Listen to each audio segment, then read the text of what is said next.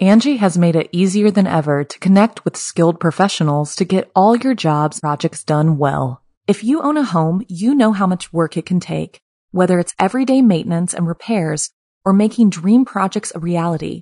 It can be hard just to know where to start, but now all you need to do is Angie that and find a skilled local pro who will deliver the quality and expertise you need.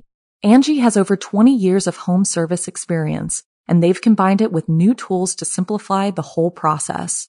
Bring them your project online or with the Angie app, answer a few questions, and Angie can handle the rest from start to finish or help you compare quotes from multiple pros and connect instantly, which means you can take care of just about any home project in just a few taps. Because when it comes to getting the most out of your home, you can do this when you Angie that.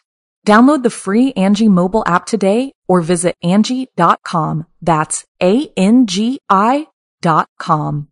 The following program is a production of Chilling Entertainment and the creative team at Chilling Tales for Dark Nights, and a proud member of the Simply Scary Podcasts Network. Visit simplyscarypodcast.com to learn more about this and our other weekly storytelling programs, and become a patron today to show your support and get instant access to our extensive archive of downloadable ad-free tales of terror. Thank you for listening and enjoy the show. It's time to turn off the lights and turn on the dark. Chilling Tales for Dark Nights.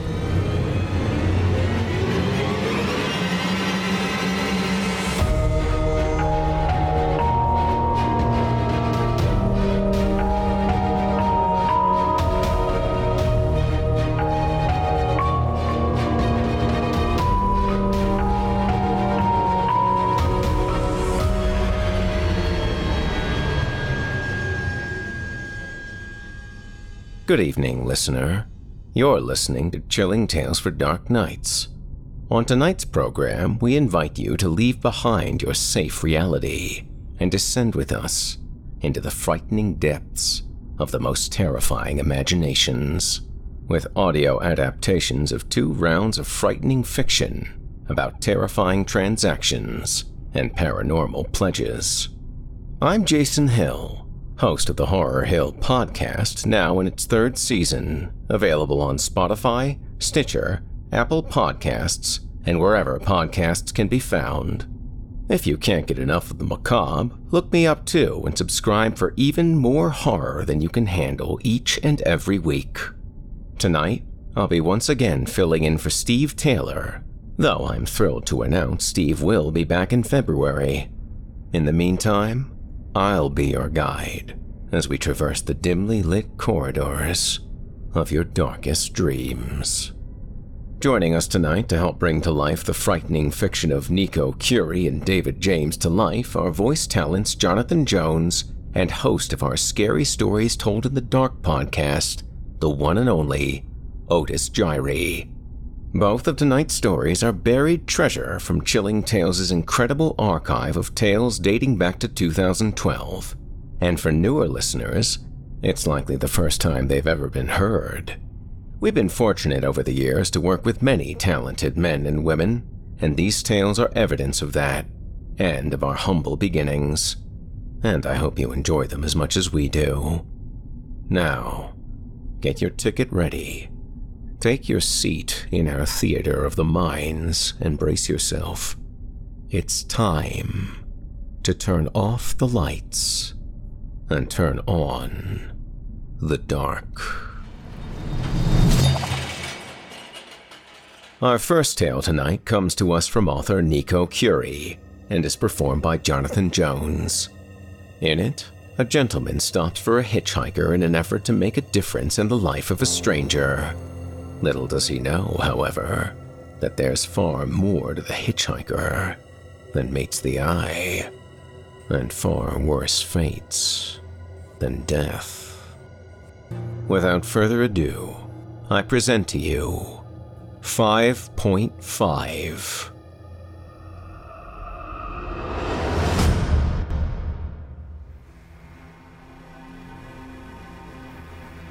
You are driving on the highway at night.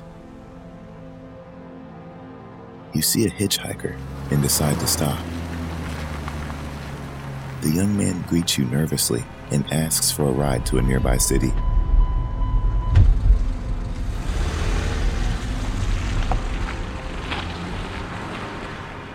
He seems troubled and looks like he hasn't slept for weeks.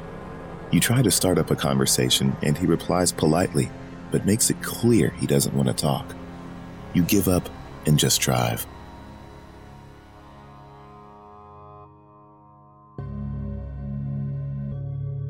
At the city, you stop to a street corner and he just jumps out of the car. I have no money, but... He takes off a necklace you hadn't noticed before. I am number 5. He hands you the necklace. It looks old, like one of those Victorian pendants with the silhouette image on the middle, exempt from the fact that the silhouette seems to have been scraped off. You look up and see the young man running off. You shrug at this. Just some crackhead you probably shouldn't have let in the car. You forget about it. Life goes on.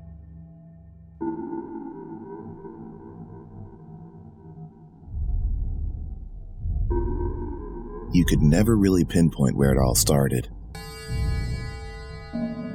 You lose your belongings and find them in places they have no reason to be in. Some strange girl you've never seen before stares at you in the bus all morning.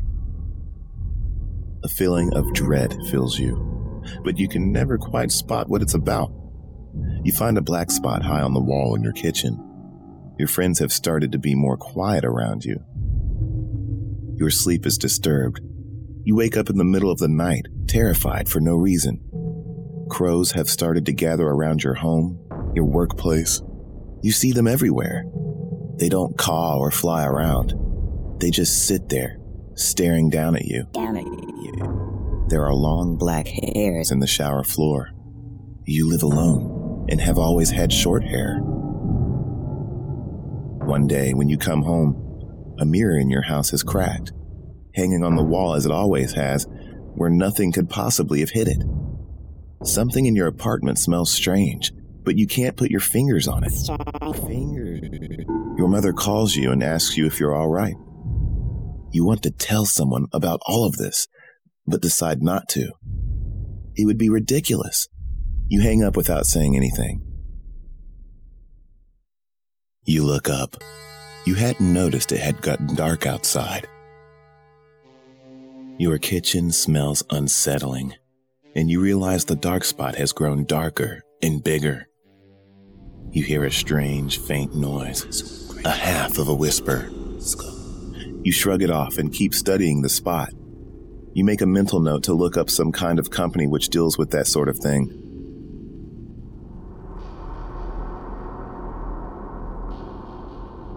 The silhouette necklace on your neck starts to itch.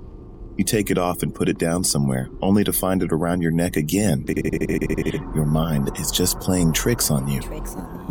You were just thinking about taking the necklace off, and then forgot to do it. You take it off again.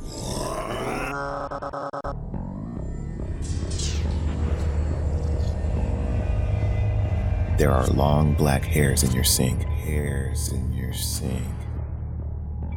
You go on long walks, walking circles around the few blocks in your neighborhood you've learned to know. The black spot on the kitchen wall has started to grow, and the stench it makes seems to spoil all the food in the room. You never seem to remember to call somebody to look at it. You start to keep your foodstuffs in the bedroom. You sometimes hear little, silent, incomprehensible whispers. Everyone passing you by seems to act strange. They don't look you in the eye. You never see children anywhere anymore, although you think you saw that girl again. Besides the crows, there are no birds.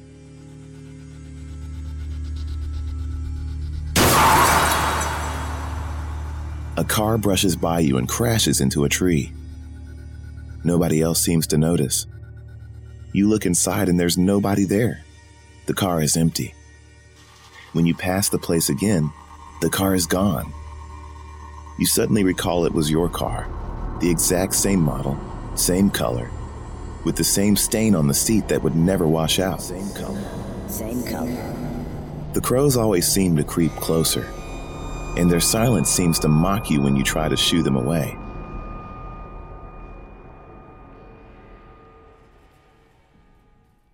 You don't see anyone anymore. It's been weeks since you last answered the phone. It rings less and less. The flat smells horrid and rotten. It smells like death. The black stain on the kitchen wall has taken the shape of a handprint. It's too small to be yours. You take the necklace off. You've stopped pretending everything's all right. You've stopped pretending everything must have had a logical explanation. The whispers become clearer. You know what you have to do. Find him. You wake up with weird scars on your body. Number 6. They look like human bite marks. Number 6. It's been a while since you've last tried to reason. You never go into the kitchen anymore. The stench reaches out halfway through the apartment. You find black hairs everywhere. You don't leave the house. Perhaps you'll get used to this. You wake up to loud whispers. 6. You are number 6. They're starting to form words, even short sentences. They talk about you. Number 6. It's dark. You don't dare open your eyes. You will see. The smell is there, not overwhelming, but strong enough to notice. There's a sound coming from the other end of the apartment. A heavy piece of furniture being pushed across the floor. You lay there, with your eyes shut tight. Hours pass. Nothing happens. The lack of sleep has narrowed your brain functions, but somehow you manage to think one thing straight. Yes, of course.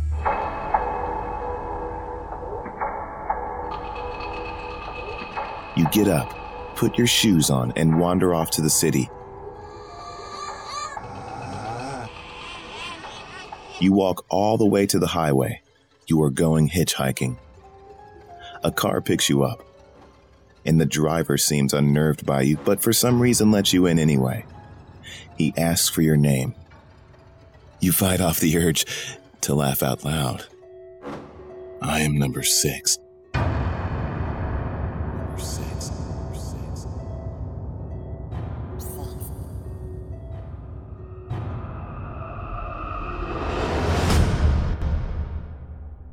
Angie has made it easier than ever to connect with skilled professionals to get all your jobs projects done well. If you own a home, you know how much work it can take, whether it's everyday maintenance and repairs or making dream projects a reality. It can be hard just to know where to start, but now all you need to do is Angie that and find a skilled local pro who will deliver the quality and expertise you need. Angie has over 20 years of home service experience, and they've combined it with new tools to simplify the whole process. Bring them your project online or with the Angie app, answer a few questions, and Angie can handle the rest from start to finish, or help you compare quotes from multiple pros and connect instantly, which means you can take care of just about any home project in just a few taps. Because when it comes to getting the most out of your home, you can do this when you Angie that. Download the free Angie mobile app today or visit Angie.com. That's ANGI.com. I hope you enjoyed 5.5, as written by Nico Curie and performed by Jonathan Jones. Up next, we've got a second sinister story for you, as written by author David James and performed by Otis Gyrie, host of the Scary Stories Told in the Dark podcast.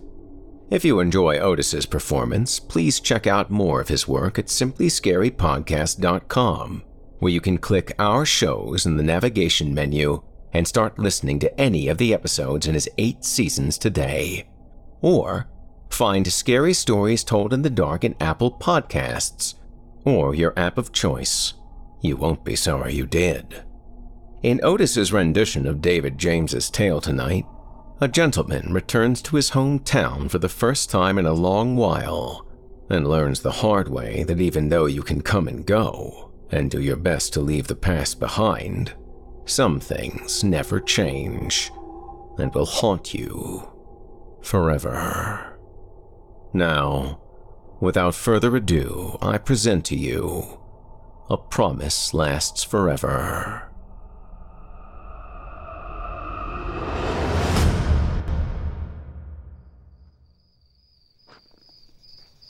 It's been a long time since I traveled down this old road. Hell, it's been a long time since I even came home at all. I knew I'd have to one day, though.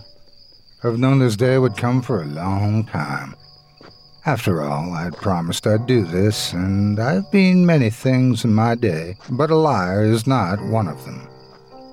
I can still remember going up and down this road on my bike as a child with all my friends.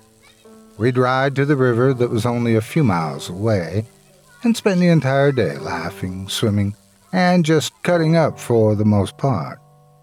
Just before sunset, we'd usually flag someone down and hitch a ride home. Things were different then. You could stop a stranger in a pickup, throw your bike in the back, and he'd take you as far as you needed to go, so long as it was on the way or wherever he was headed. Actually, this road runs through most of the town, so no matter where you were going, it was probably on a person's way. Like I said, though, times were different back then. Simpler and more innocent. And then one day, they just weren't. I guess it's funny how change sneaks up on you that way, ain't it? I'll never forget the last day we all made that trip together. It started out as just a beautiful day as you could imagine. The sun came out early, and as soon as it did, the neighborhood kids started gathering down at the cul-de-sac. That was sort of our meeting place where we would wait for everyone to show up and see who wanted to head out toward the river. None of us in this little town were what you would call wealthy, so our entertainment was what we made it, and that river was pretty much our playground.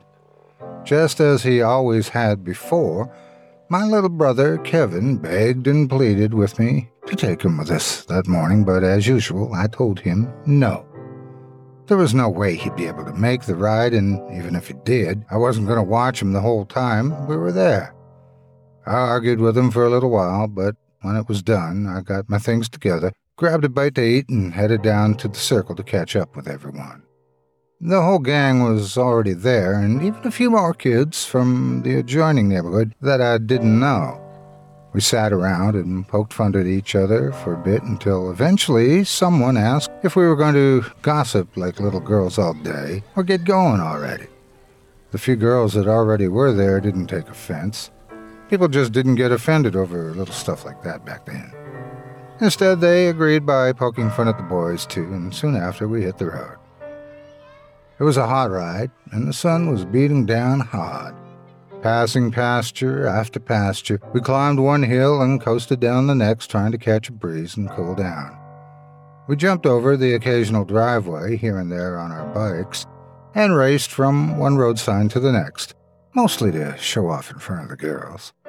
Eventually, we finally made it to the entire 5 miles down that old country road. Just up ahead, we could see the river, the water reflecting the sun's rays in the distance. As we approached it, everybody pulled off toward a little dirt trail that veered away from the road and wound under the bridge.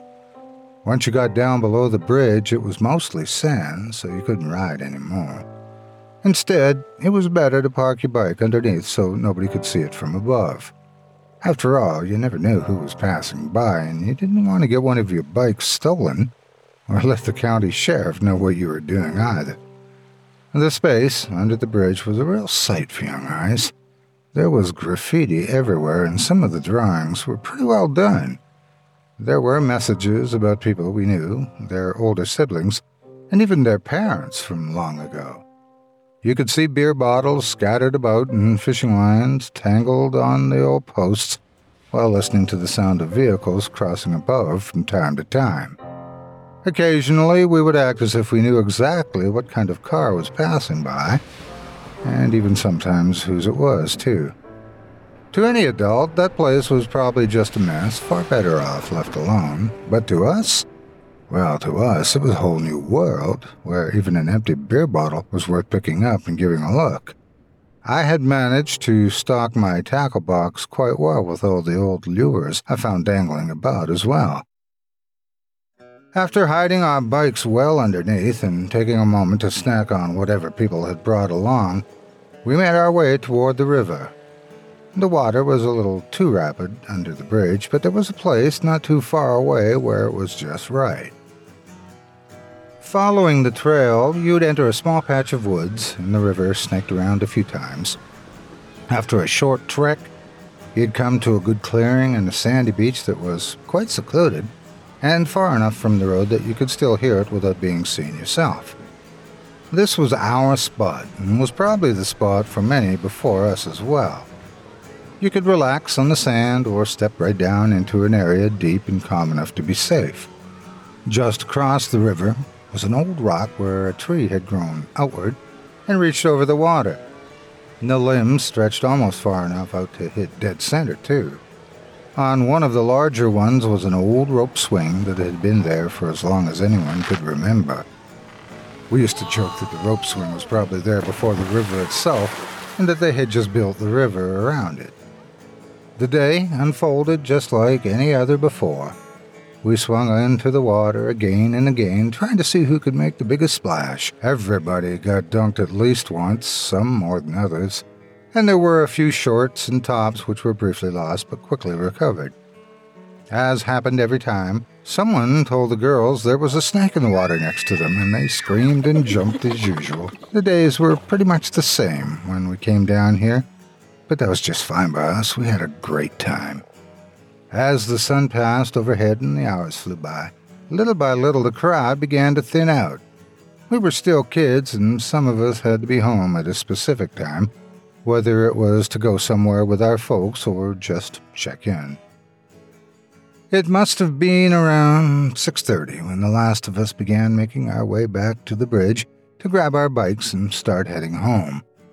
When we did get there, we sat around for a moment and finished the rest of our snacks, discussing things like who could stay underwater the longest.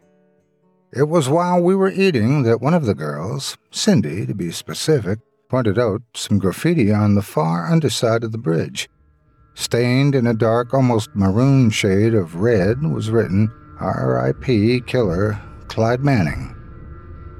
Cindy began to read it out loud, but one of the boys interrupted her immediately. "I wouldn't do that if I were you, or else Clyde Manning's going to come for you." Everyone got quiet. Okay. Who the hell is Clyde Manning?" she asked, with a roll of her eyes. Apparently, she didn't know, but everybody else sure did. You see, stories like that don't die in a small town, no matter how old they may be, and even though you didn't hear a lot of talk about it, the story of Clyde Manning was common knowledge around these parts. Cindy was new, though, and had only lived here a few years, so it made sense that she didn't know. We all gathered around and took turns telling whatever parts of the story we had heard. Clyde Manning, or Killer Clyde as everybody had called him, had lived not too far from here, about 30 or 40 years ago. He had been an odd man from what I had heard, and judging by the old photos I had seen, not the friendliest-looking fellow either. I'd seen his picture before, and from it, I knew that he had medium-length red wavy hair and freckles scattered about his cheeks. His face appeared to be sunken in, and his body was tall and lanky. He looked bony, almost like one of those girls you'd see in a magazine who hadn't eaten for years. Clyde had lived in an old shed right outside of his parents' farm and kept mostly to himself. Sometimes he would drive around town in an old pickup truck that belonged to his pa. Clyde had worked at a neighboring farm a few miles down the road, and occasionally people would see him walking back and forth in the morning, going to and from work on the days he didn't have the truck. To this day, folks still tell tales of how creepy he looked, just strolling down the old road. Around the time Clyde was working that farm, people began to go missing. Sometimes it would be somebody's wife that appeared to have left an abandoned car on the side of the road with a flat tire. Other times it could be a stranger that was just passing through town. Either way, people just disappeared, and always seemed to be on that same road when they did. There was a brief investigation regarding each missing person, but in those days you couldn't do much without a body. As far as the police knew, these folks could have just up and left on their own. Heck, who knew if the so-called passers-by were even here at all? One night, though, all that changed, and they began taking the claims seriously. The sheriff's son had been on his way to a girlfriend's house when something must have happened to his car. It was found abandoned about a mile before her house by one of the county deputies. Usually, that wouldn't be of concern to anyone, but with all the recent excitement and rumors of missing people, there was a search party formed immediately. They combed the woods, looked down by the river, checked with all of his friends, but there was nothing. Nobody had any idea where he was. After knocking on doors and asking whoever answered if they'd seen anything at all, a common story began to unfold. Although nobody had seen the sheriff's son, they had all seen Clyde Manning riding up and down that road. After hearing that more than a few times, you can believe that it didn't take long before the police began to wonder if just maybe this supposed killer they'd been investigating had actually been right here all along.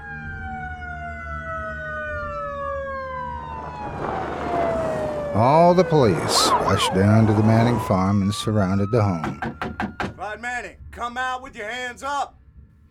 Come on out! Banging on the doors, they began shouting that they were there for Clyde and to send him out immediately. His parents came outside to see what the police needed Clyde for, but they claimed to have no idea where he was. The police had all assumed he lived in the main house with his parents, but he didn't. He had been staying in that little shed out back for a long time. When Clyde saw all the police surrounding the farm from his shed out back, he crept out to his father's truck and was able to escape unnoticed. He jumped in the old pickup and began his getaway. That drew attention, though. The police could see that old truck barreling down the drive with a cloud of dust surrounding it that could probably have been seen from a mile away. It was probably only a minute or two before there were 6 or 7 cruisers right on his tail. The police were all around Clyde as they began pushing and bumping the truck, trying to force it from the road. Clyde made it about a mile or so, trying to fend off the convoy of cruisers around him, before he came up on the bridge. Now, this bridge isn't a big one, and it's hard enough for 2 cars to cross it at the same time, much less have 7 or 8 of them playing derby on it.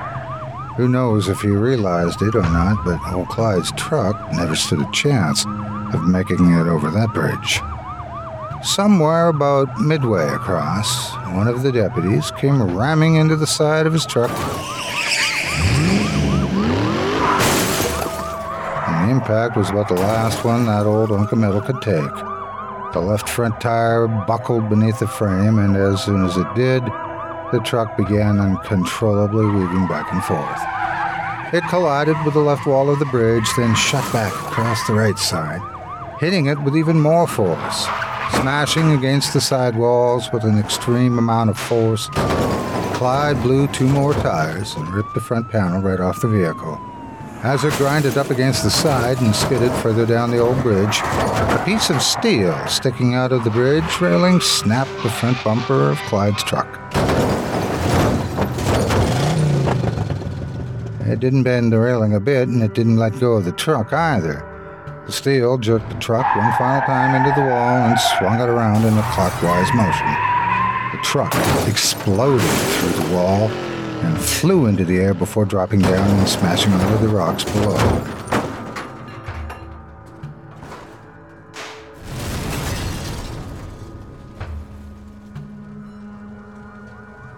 When the police finally got down there, it was a horrific scene.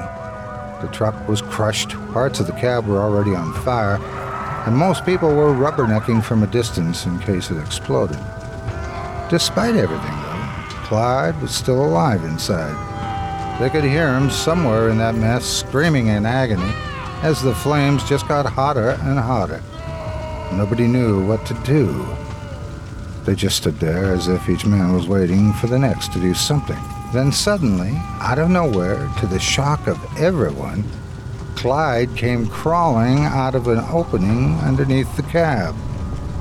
Jaws dropped as the crowd witnessed Clyde emerge from a pile of steel and flames. They all assumed he couldn't get out, but there he was. His face had been cut up on one side, and his arms were horribly burned. Blood dripped profusely from the side of his head, and he lurched and staggered as he tried to stand up. When he did, he began mumbling something as he approached the officers who were still standing there, gaping in both amazement and fear. Before he could reach them, though, one of the officers drew his gun and fired, hitting Clyde square in the chest. As soon as he did, every officer followed suit.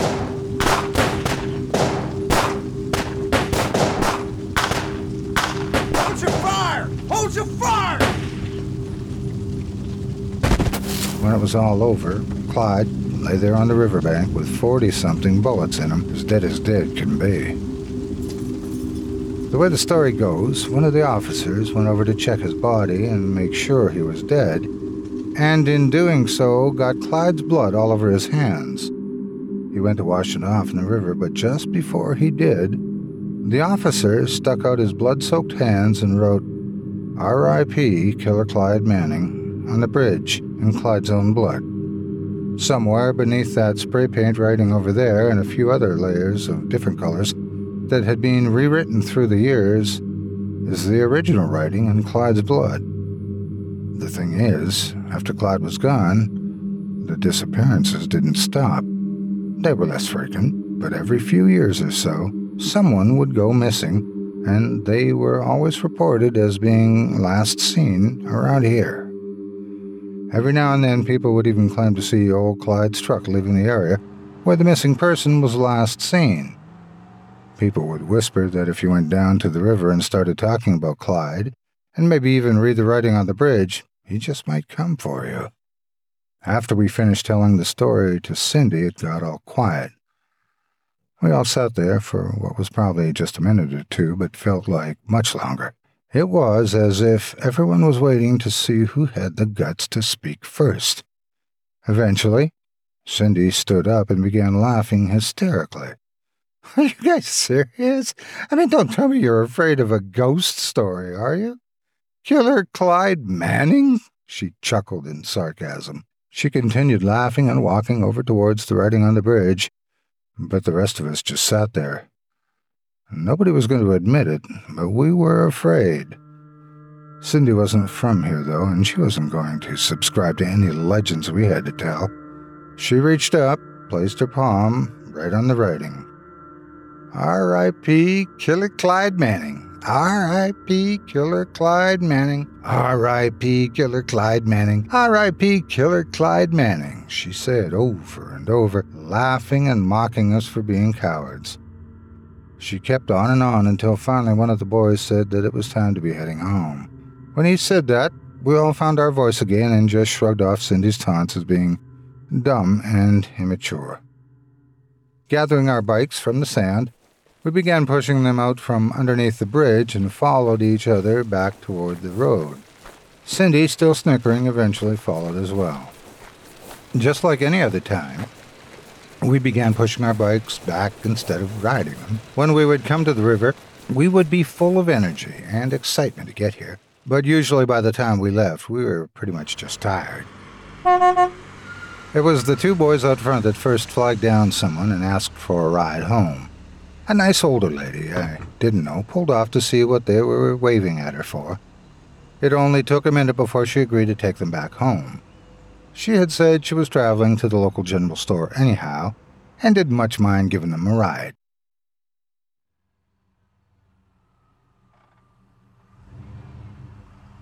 Next, two more of us, a boy and a girl, were able to get a ride from someone that was delivering a trailer full of hay. He told them that he'd give them a ride as long as they didn't mind sitting in the back with the hay. They didn't mind, they preferred it actually, and just like that, they were gone as well.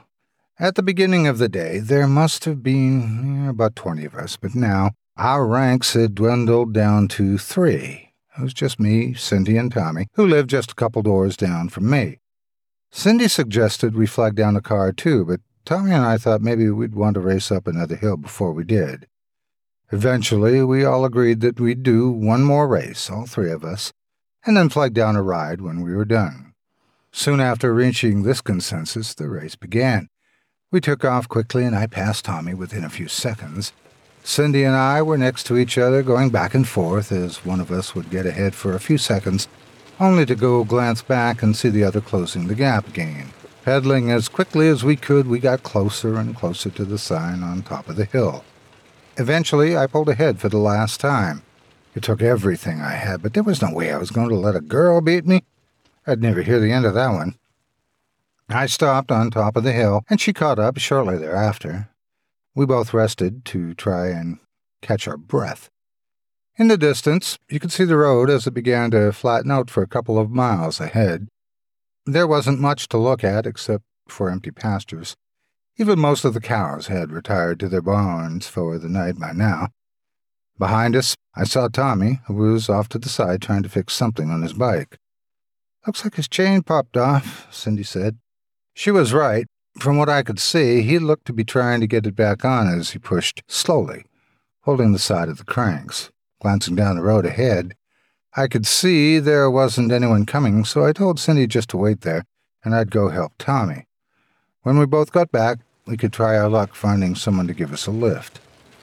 I coasted back down to meet Tommy. He was still tugging on the chain and cursing up a storm as if the sheer force of his frustration could somehow make it pop back on. We spent a few minutes working at it together before we finally got it back in place and started making our way towards Cindy again. From what we could tell, she was still up there waiting for a car to pass by. Just then, Tommy pointed something out. Cindy was walking up the road as if someone was approaching. We both stopped, cupping our eyes to try and see through the glare, and as we paused a minute, we could see somebody pull up. "She's not going to leave us, is she?" Tommy shouted as we both began rushing toward the top of the hill. We were almost there when we saw something that made us both stop dead in our tracks. We watched motionless as an old gray truck pulled up to Cindy and stopped in the center of the road.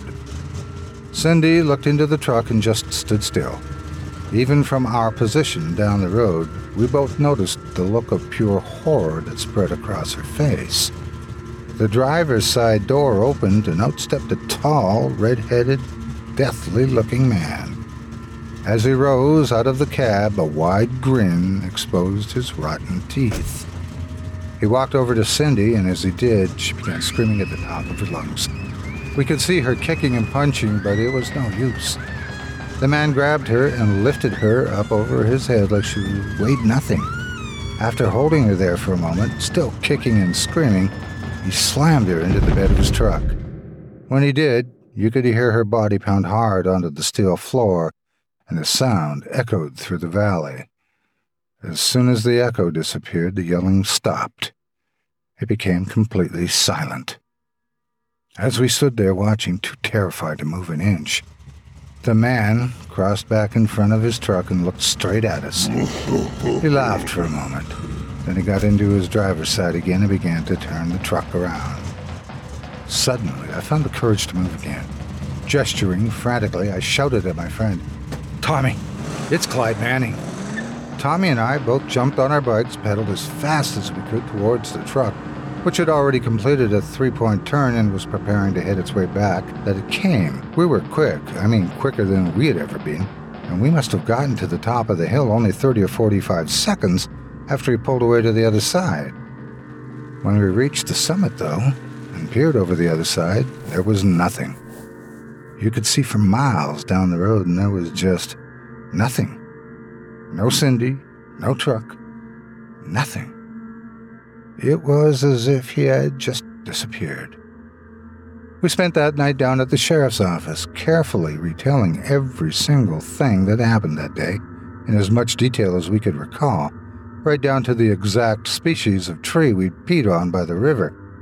They took it all down, but refused to believe that we saw what we said we saw, or at least who we said we saw. We both begged and pleaded them to believe us. We knew Cindy could still be alive out there somewhere. Still, all they said was that they'd look for a man that matched that description. They just refused to believe that we really saw Clyde Manning. Our parents were the same way. They believed we saw something. They even believed we saw someone take Cindy. But they theorized that it could have been some older boyfriend she'd been hiding from her parents or something. People even went so far as to recommend that since she was 14 years old, a little older than us, she might have run away with this guy and that they could be together hiding out. That theory stuck for a while, too, but one thing was for sure. Cindy was never seen again. Years went by, and eventually most of us grew up and went out into the world to start our own lives. From time to time, there would be a new disappearance around here, but it was always the same old story. No body, no suspect, and it seemed no willingness to admit that any crime ever even happened at all. I was in my third year of college when I came home to visit that summer, and I had mostly convinced myself to forget what had happened all those years ago. I was attending school halfway across the country and didn't make it back very often, so returning home felt nice. Pulling into my old neighborhood was almost refreshing. As usual, I knew Mom would have prepared a big dinner and the whole family would be there to greet me when I walked in. That's pretty much how it went, too.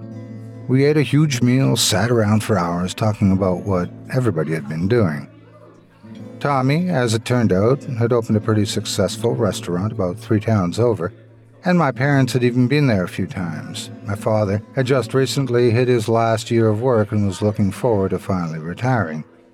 My mother, on the other hand, was concerned Dad was going to be real bored, real fast, just sitting at home all day. Even my brother Kevin was grown up by now. He was in his senior year of high school and not really sure what he wanted to do next. He'd been dating a girl from school for a while now, and for the most part, his plans were just to be with her as often as possible. I didn't know her, but I knew the family. Her older brother and I played ball together when we were kids. I spent about 2 weeks relaxing around the house and helping with a few things that my dad wasn't able to do anymore, until eventually it was time for me to head back to school.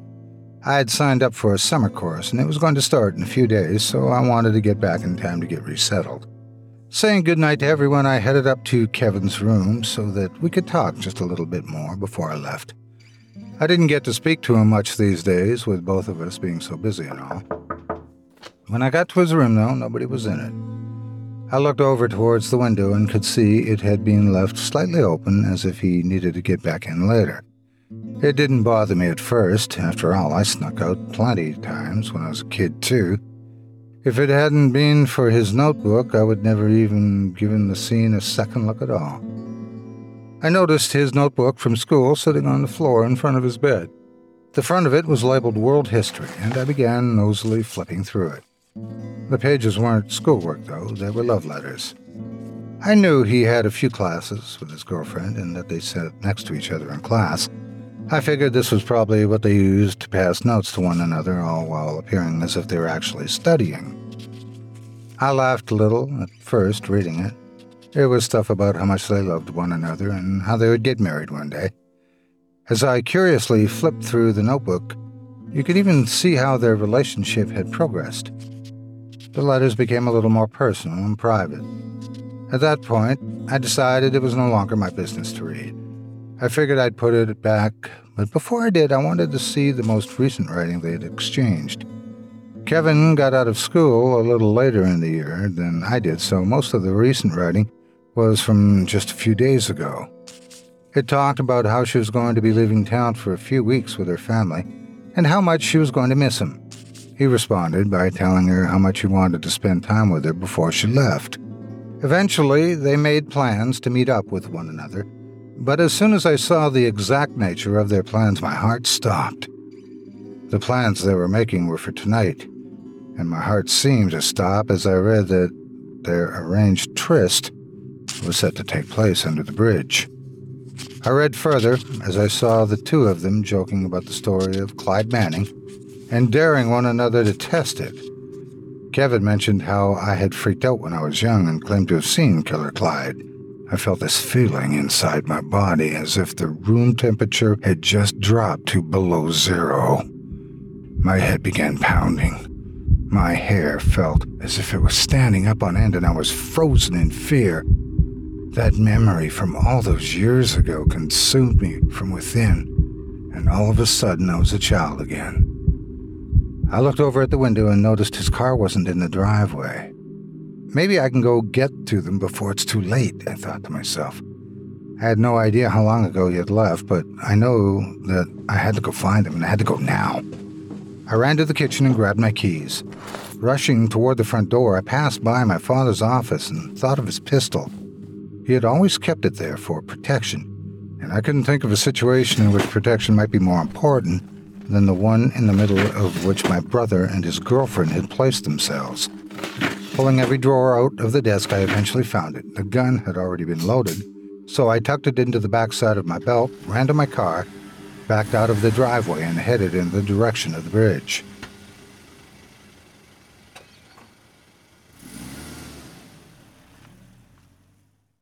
On my way there, I tried to figure out what I was going to do when I got there. I began wondering if Clyde would even come, and I even began questioning if I really had just been crazy all those years ago.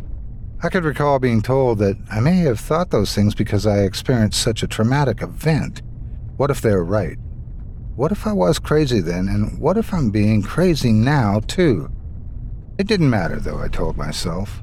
The only thing that mattered was that I got there as quickly as I possibly could, and did whatever I could do to make sure Kevin and his girlfriend were safe. Speeding over the hills, I counted them as I drew closer and closer to the bridge.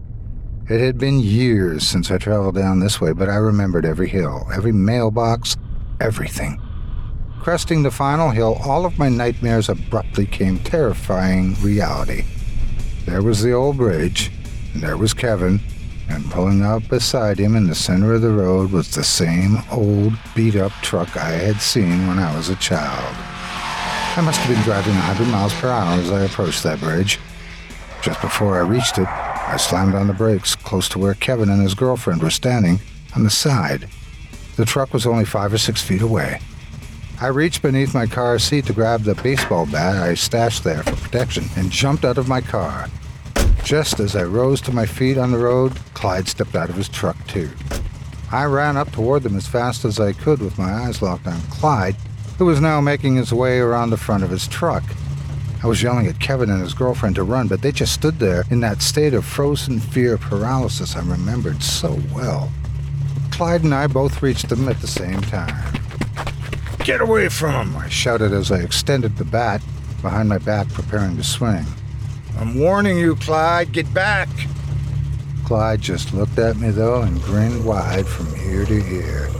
When he did, some of the old wounds on his face began to tear open, and a little blood oozed out of them. His attention was on me now. He stepped right in front of me and threw his arms out wide, inviting my challenge. I saw the burn scars covering them, and his motion blew a breeze with the scent of rotting flesh into my face. It was all I could do not to vomit. I wasn't afraid, though. I let out a loud roar and swung the bat at him with every single muscle I ever knew I had. Instead of connecting with him, though, the bat flew right through his body. It felt like I was swinging through heavy fog. The energy from swinging so hard and connecting with nothing caused me to fall forward towards him. Instead of actually falling into him, though, I fell right through his body and crashed up against the side of his truck. When I hit the truck, it took me a moment to come to. When I did, I swung at him again and again and again until I was completely out of breath. Just like that very first time, though, my weapon went right through him, and he stood there, undeterred, laughing at me. When I could swing the bat no more, he reached out with his decomposing arms and grabbed me by the throat. I felt his entire hand wrap around my neck as his claws dug into the back of my skin. I felt helpless in his grasp. He lifted me up about 3 feet off the ground and pulled me forward, so closely that our noses almost touched one another. I could see the bone from his skull through an open tear on his face.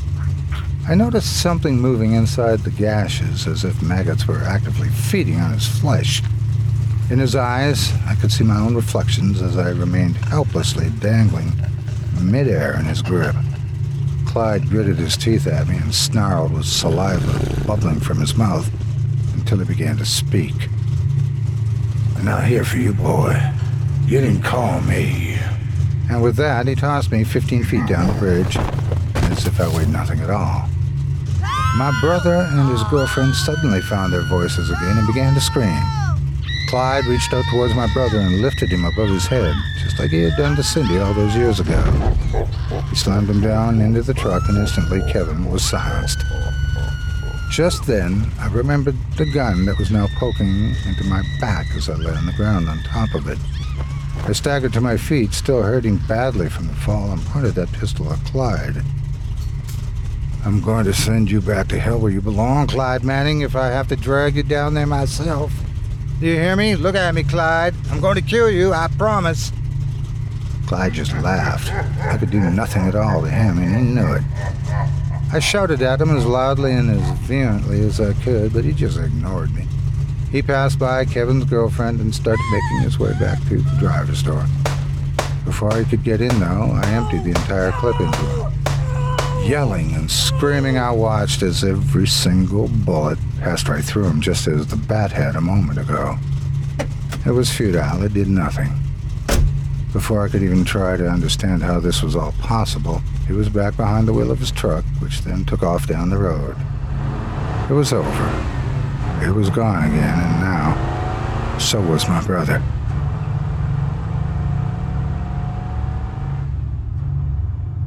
The rest of that night was a nightmarish deja vu of what had happened so many years ago.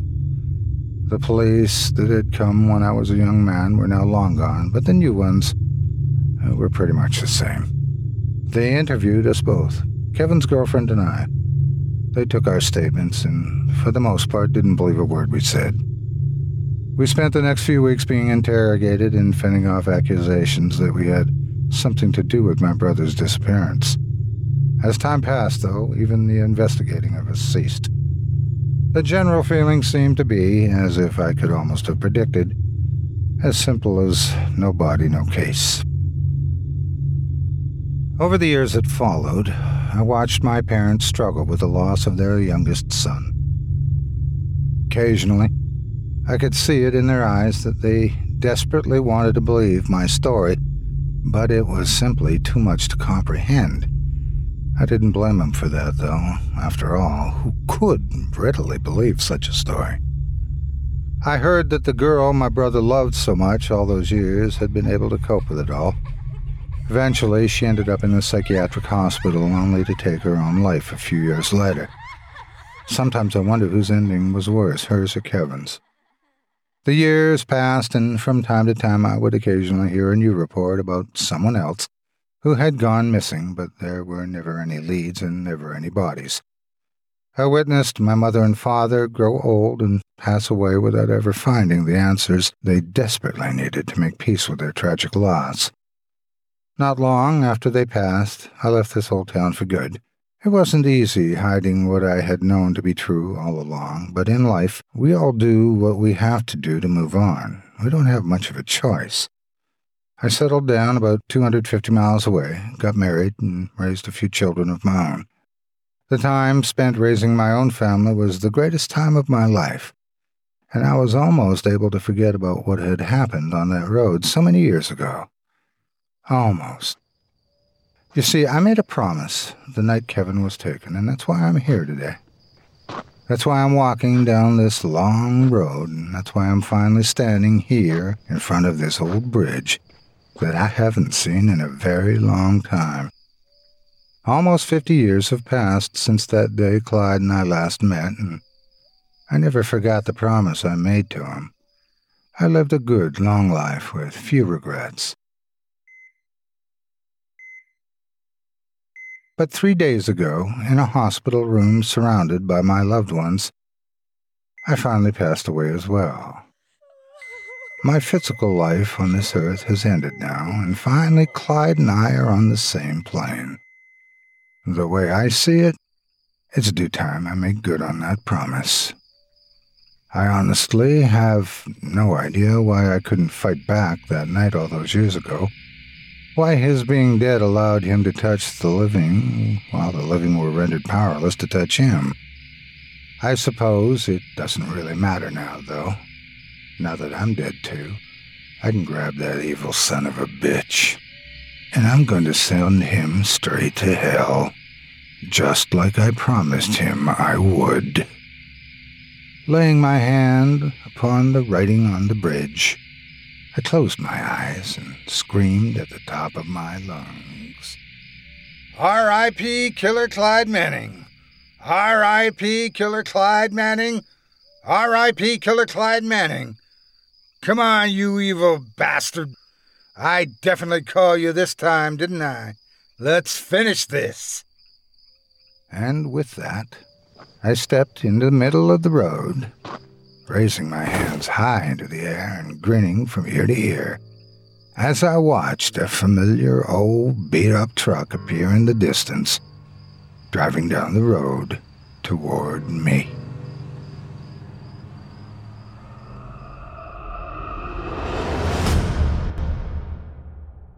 I hope you enjoyed A Promise Lasts Forever, as written by David James and voiced by Otis Jiry. And don't forget, if you enjoy that last performance, you can hear more of Otis on his podcast, Scary Stories Told in the Dark, now in its 8th season. You'll find it in Apple Podcasts or wherever else podcasts can be found. Or visit simplyscarypodcast.com, where you can click our shows in the navigation menu and start listening today.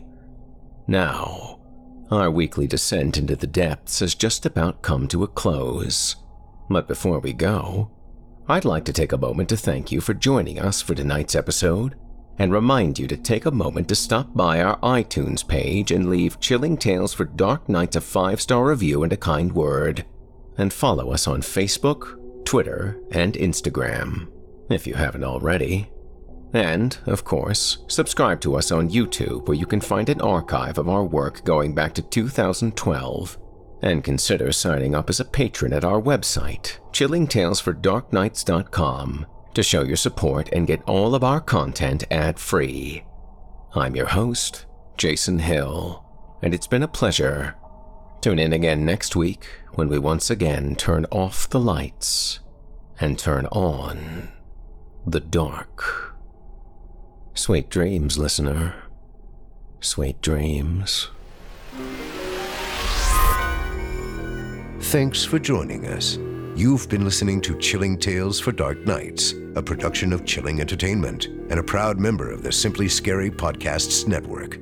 Visit simplyscarypodcast.com today to learn more about our network and our other amazing storytelling programs.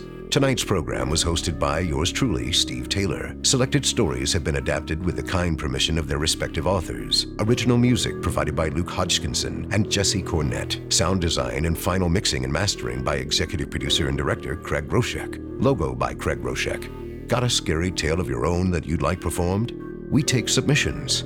Email it to us today at submissions@chillingtalesfordarknights.com to have your terrifying tome considered for production in a future episode of this show. If you enjoyed what you heard on tonight's program and are joining us on your favorite podcast app, subscribe to us to be sure you never miss an episode, and leave us a 5-star review and a comment. Your feedback means a lot to us. You can also follow Chilling Tales for Dark Nights and yours truly on Facebook to connect anytime and get the latest updates on this and other programs and my channel.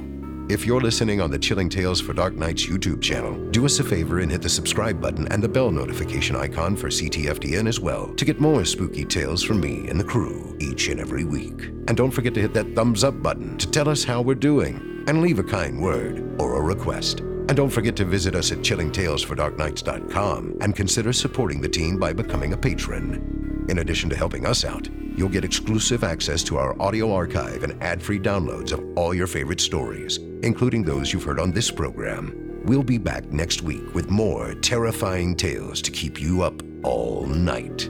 But that's all right. Who needs sleep anyway?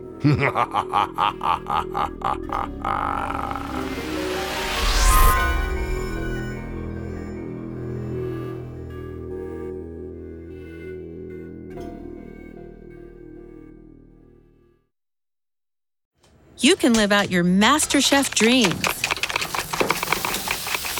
when you find a professional on Angie to tackle your dream kitchen remodel. Connect with skilled professionals to get all your home projects done well. Inside to outside, repairs to renovations. Get started on the Angie app or visit Angie.com today. you can do this when you Angie that. Angie has made it easier than ever to connect with skilled professionals to get all your jobs projects done well. If you own a home, you know how much work it can take, whether it's everyday maintenance and repairs or making dream projects a reality. It can be hard just to know where to start, but now all you need to do is Angie that and find a skilled local pro who will deliver the quality and expertise you need. Angie has over 20 years of home service experience, and they've combined it with new tools to simplify the whole process. Bring them your project online or with the Angie app, answer a few questions, and Angie can handle the rest from start to finish or help you compare quotes from multiple pros and connect instantly, which means you can take care of just about any home project in just a few taps. Because when it comes to getting the most out of your home, you can do this when you Angie that. Download the free Angie mobile app today or visit Angie.com. That's ANGI.com.